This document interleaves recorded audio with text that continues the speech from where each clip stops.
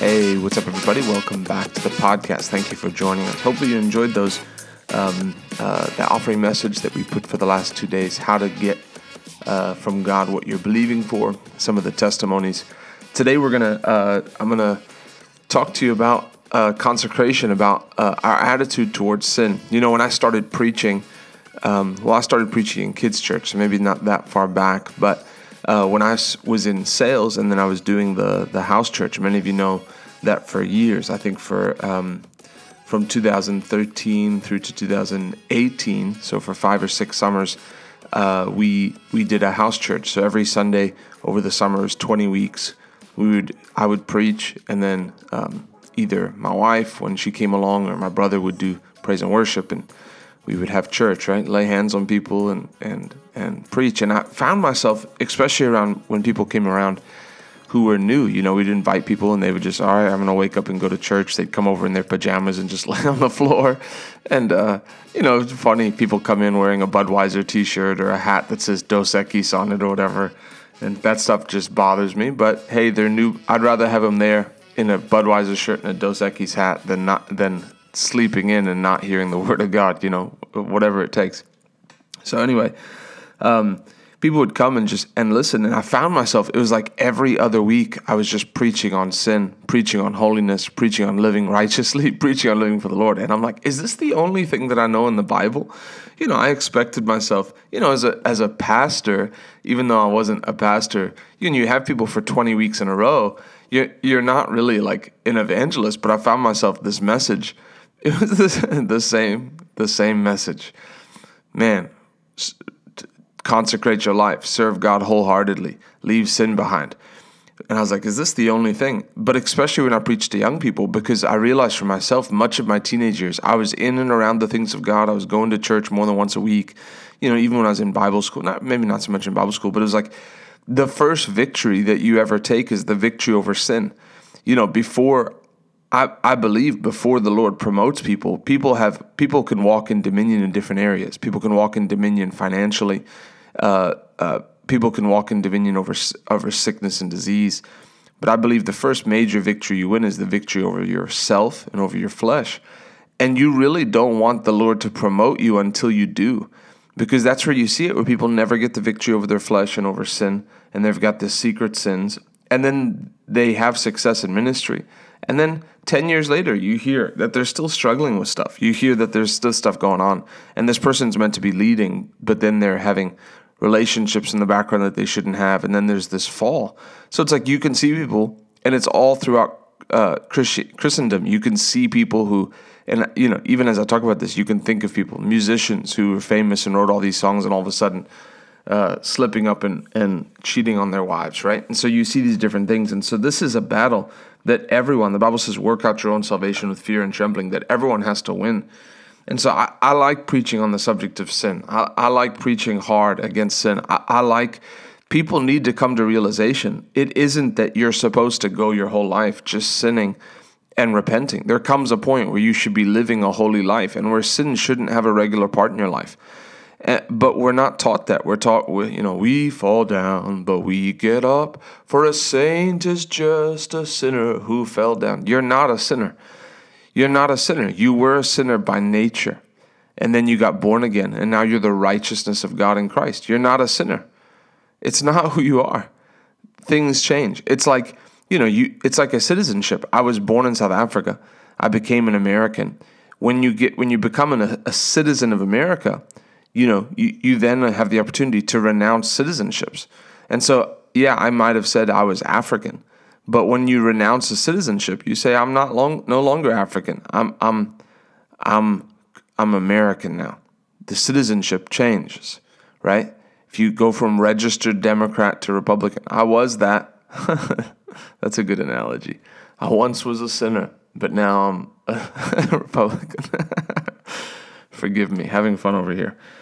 Romans 5 and 6. If you're struggling in sin, if you're struggling to eradicate sin from your life, if you find yourself always going back to the same things, if you find that there's always something, Romans 5 and 6 need to be your Bible playlist until you get free. They're the chapters that really are filled, Romans 5 and 6, with an understanding. I mean, there's others, but these ones, for me, are the main ones.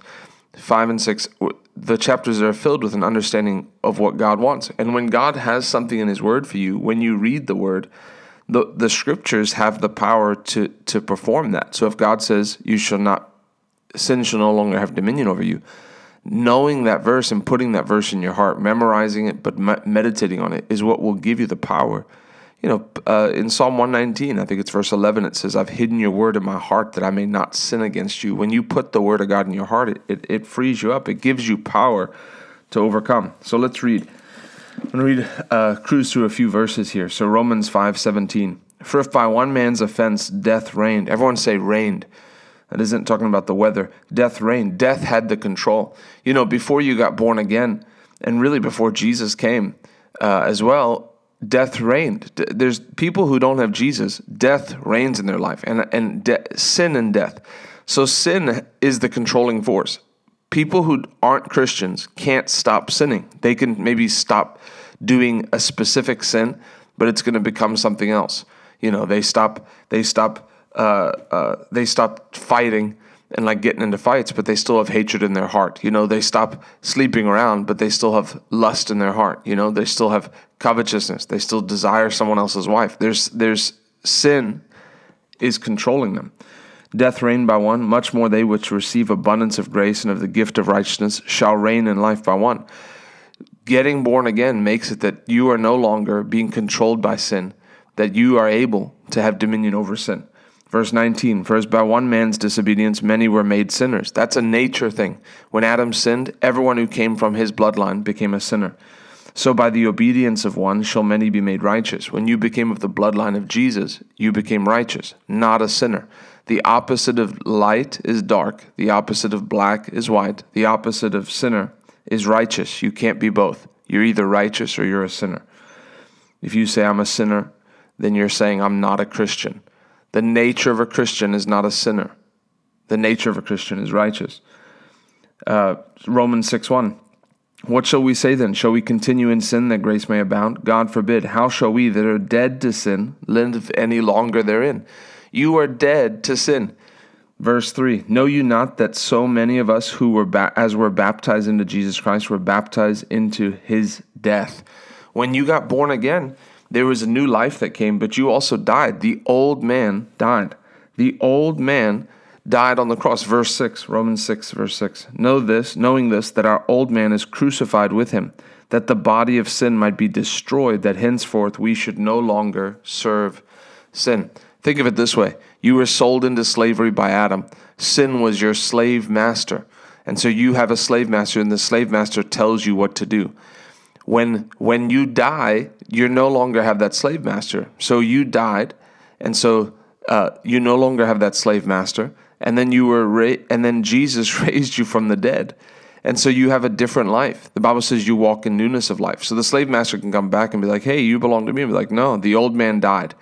And so that person, that nature, the old man died. You were raised from the dead. Sin doesn't have dominion over you.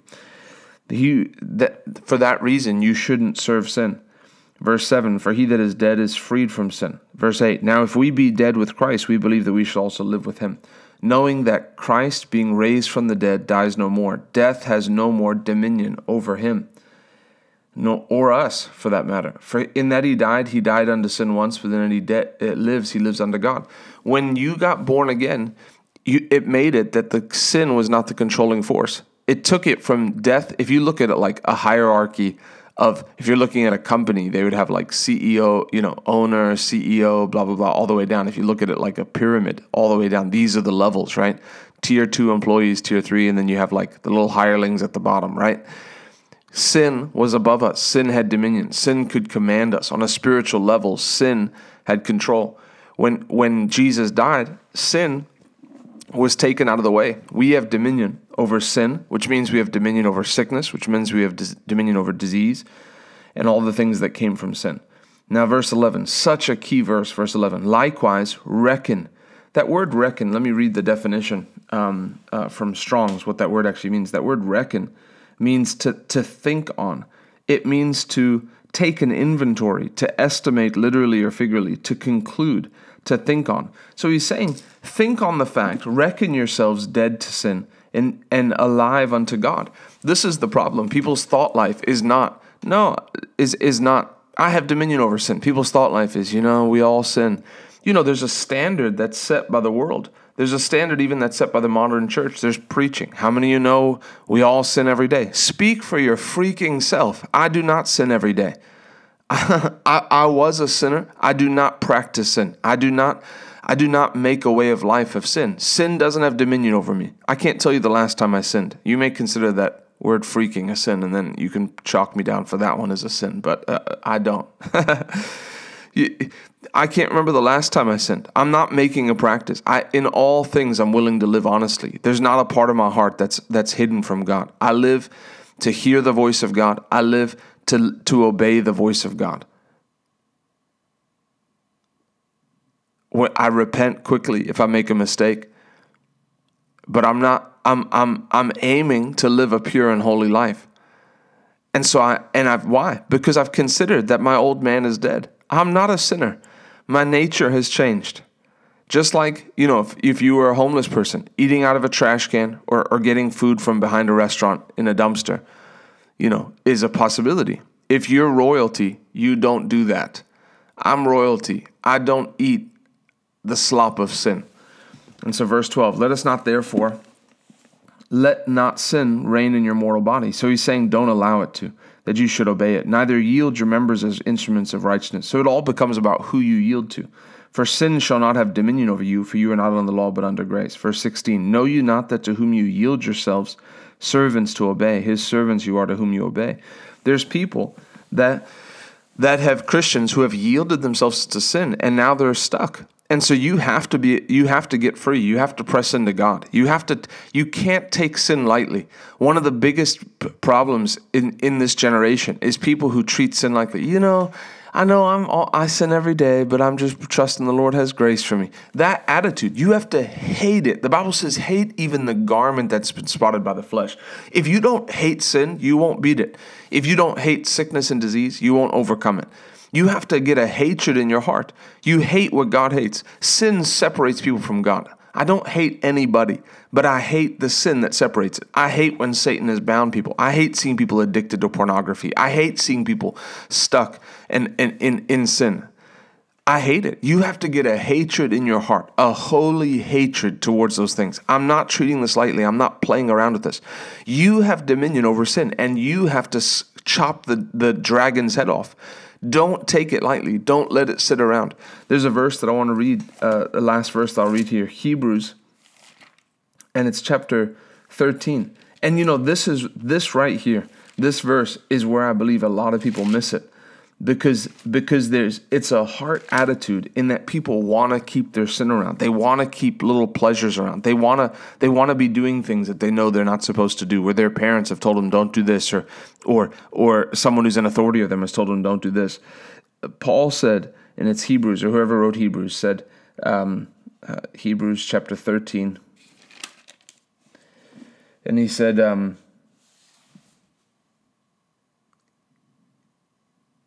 verse 17, obey them that have the rule over you. Verse 18, pray for us, for we trust we have a good conscience, in all things willing to live honestly. Many people are not willing to live honestly. They want to keep sin. If you're sinning and you haven't repented, people have unrepented, unchecked sin in their life. Sin will lead you to hell. It'll harden your heart towards God. It'll harden your heart. Jesus is willing to forgive, but you can't take the grace of God in vain. Don't do that. You have to get on fire for the Lord, that you say, bless God, I'm going to beat this thing. I'm bringing it to the light. The first thing you do is you bring it to the light. You expose it. You go to leadership. First of all, you go to the altar. You go to God. You repent. Publicly repent. You don't have to get up on the microphone and say, this is what I'm doing. But you publicly, people who say, I'm not going up to altar calls, I repent in my room. No, if you confess me before men, You trade in fear of man for the fear of God when you go up and you answer an altar call. You make it where this thing is not hidden in darkness. You bring it to authority. You say, I can't deal with this thing. Secret sin will destroy your life. Don't play around with it. Live a holy life. Choose today. I'm consecrating my life afresh. The Lord will throw you ropes. He'll throw you lifelines. The more you reject them, every time the voice of the Holy Ghost comes to repent, to answer an altar call, and you don't, you're actually hardening your heart to his voice. You can't afford to do that. The Bible says he'll guide me with his counsel and afterwards receive me to glory. If you can't be guided by the counsel of the Holy Ghost, you won't make it to heaven. Please hear me. Don't mess around with this. If you're struggling with sin, first of all, realize the severity of it. This will take me to hell if I let it. Sin is an open door for the devil to come in and do what he wants to do. You don't treat it lightly. You treat it, you abandon ship. You flee fornication. You run hard in the opposite direction. You consecrate yourself. You get on your face before God. You cry out to God. God, I can't deal with this anymore. You make changes. If you have to get rid of TV, if you have to get rid of a smartphone, if you have to, whatever it takes, get rid of certain friends. You eradicate sin in your life. People treat this sin too lightly. Sin will kill you. You treat it like the enemy that it is. And then you change your thought life. You don't live in condemnation. But once you've eradicated, Lord, I thank you that I'm righteous. I'm not a sinner. That's below me. I don't do that. I'm in all things willing to live honestly. You bring your life into the light and you serve God in the light. Serve God wholeheartedly. The first victory is the victory over sin and self. Get that victory today. Decide today, I'm by the grace of God, I'm removing this. Don't say, the Lord's got to help me because he knows, but I believe the Lord's going to. No, you make a decision. The Romans 12:2, make a decisive dedication of your members. Lord, my life is yours. Some of you need to get on your face and repent and ask God to forgive you for treating sin lightly. Your sin will find you out, but your sin will destroy you. You yield yourself to sin and you become a slave to sin. We should only ever be a servant to righteousness. Thanks for listening. I know, I understand. It's a tough one. But this is, if you're living right for the Lord, this message should stir you up. Bless God. I'm running as far away from the borderline. I'm not even entertaining thoughts like that. Going places with people that I know there's going to be opportunities to sin. I'm running in the opposite direction. I'm here to serve God, not live my own way. God bless you. I love you. See you on the next podcast.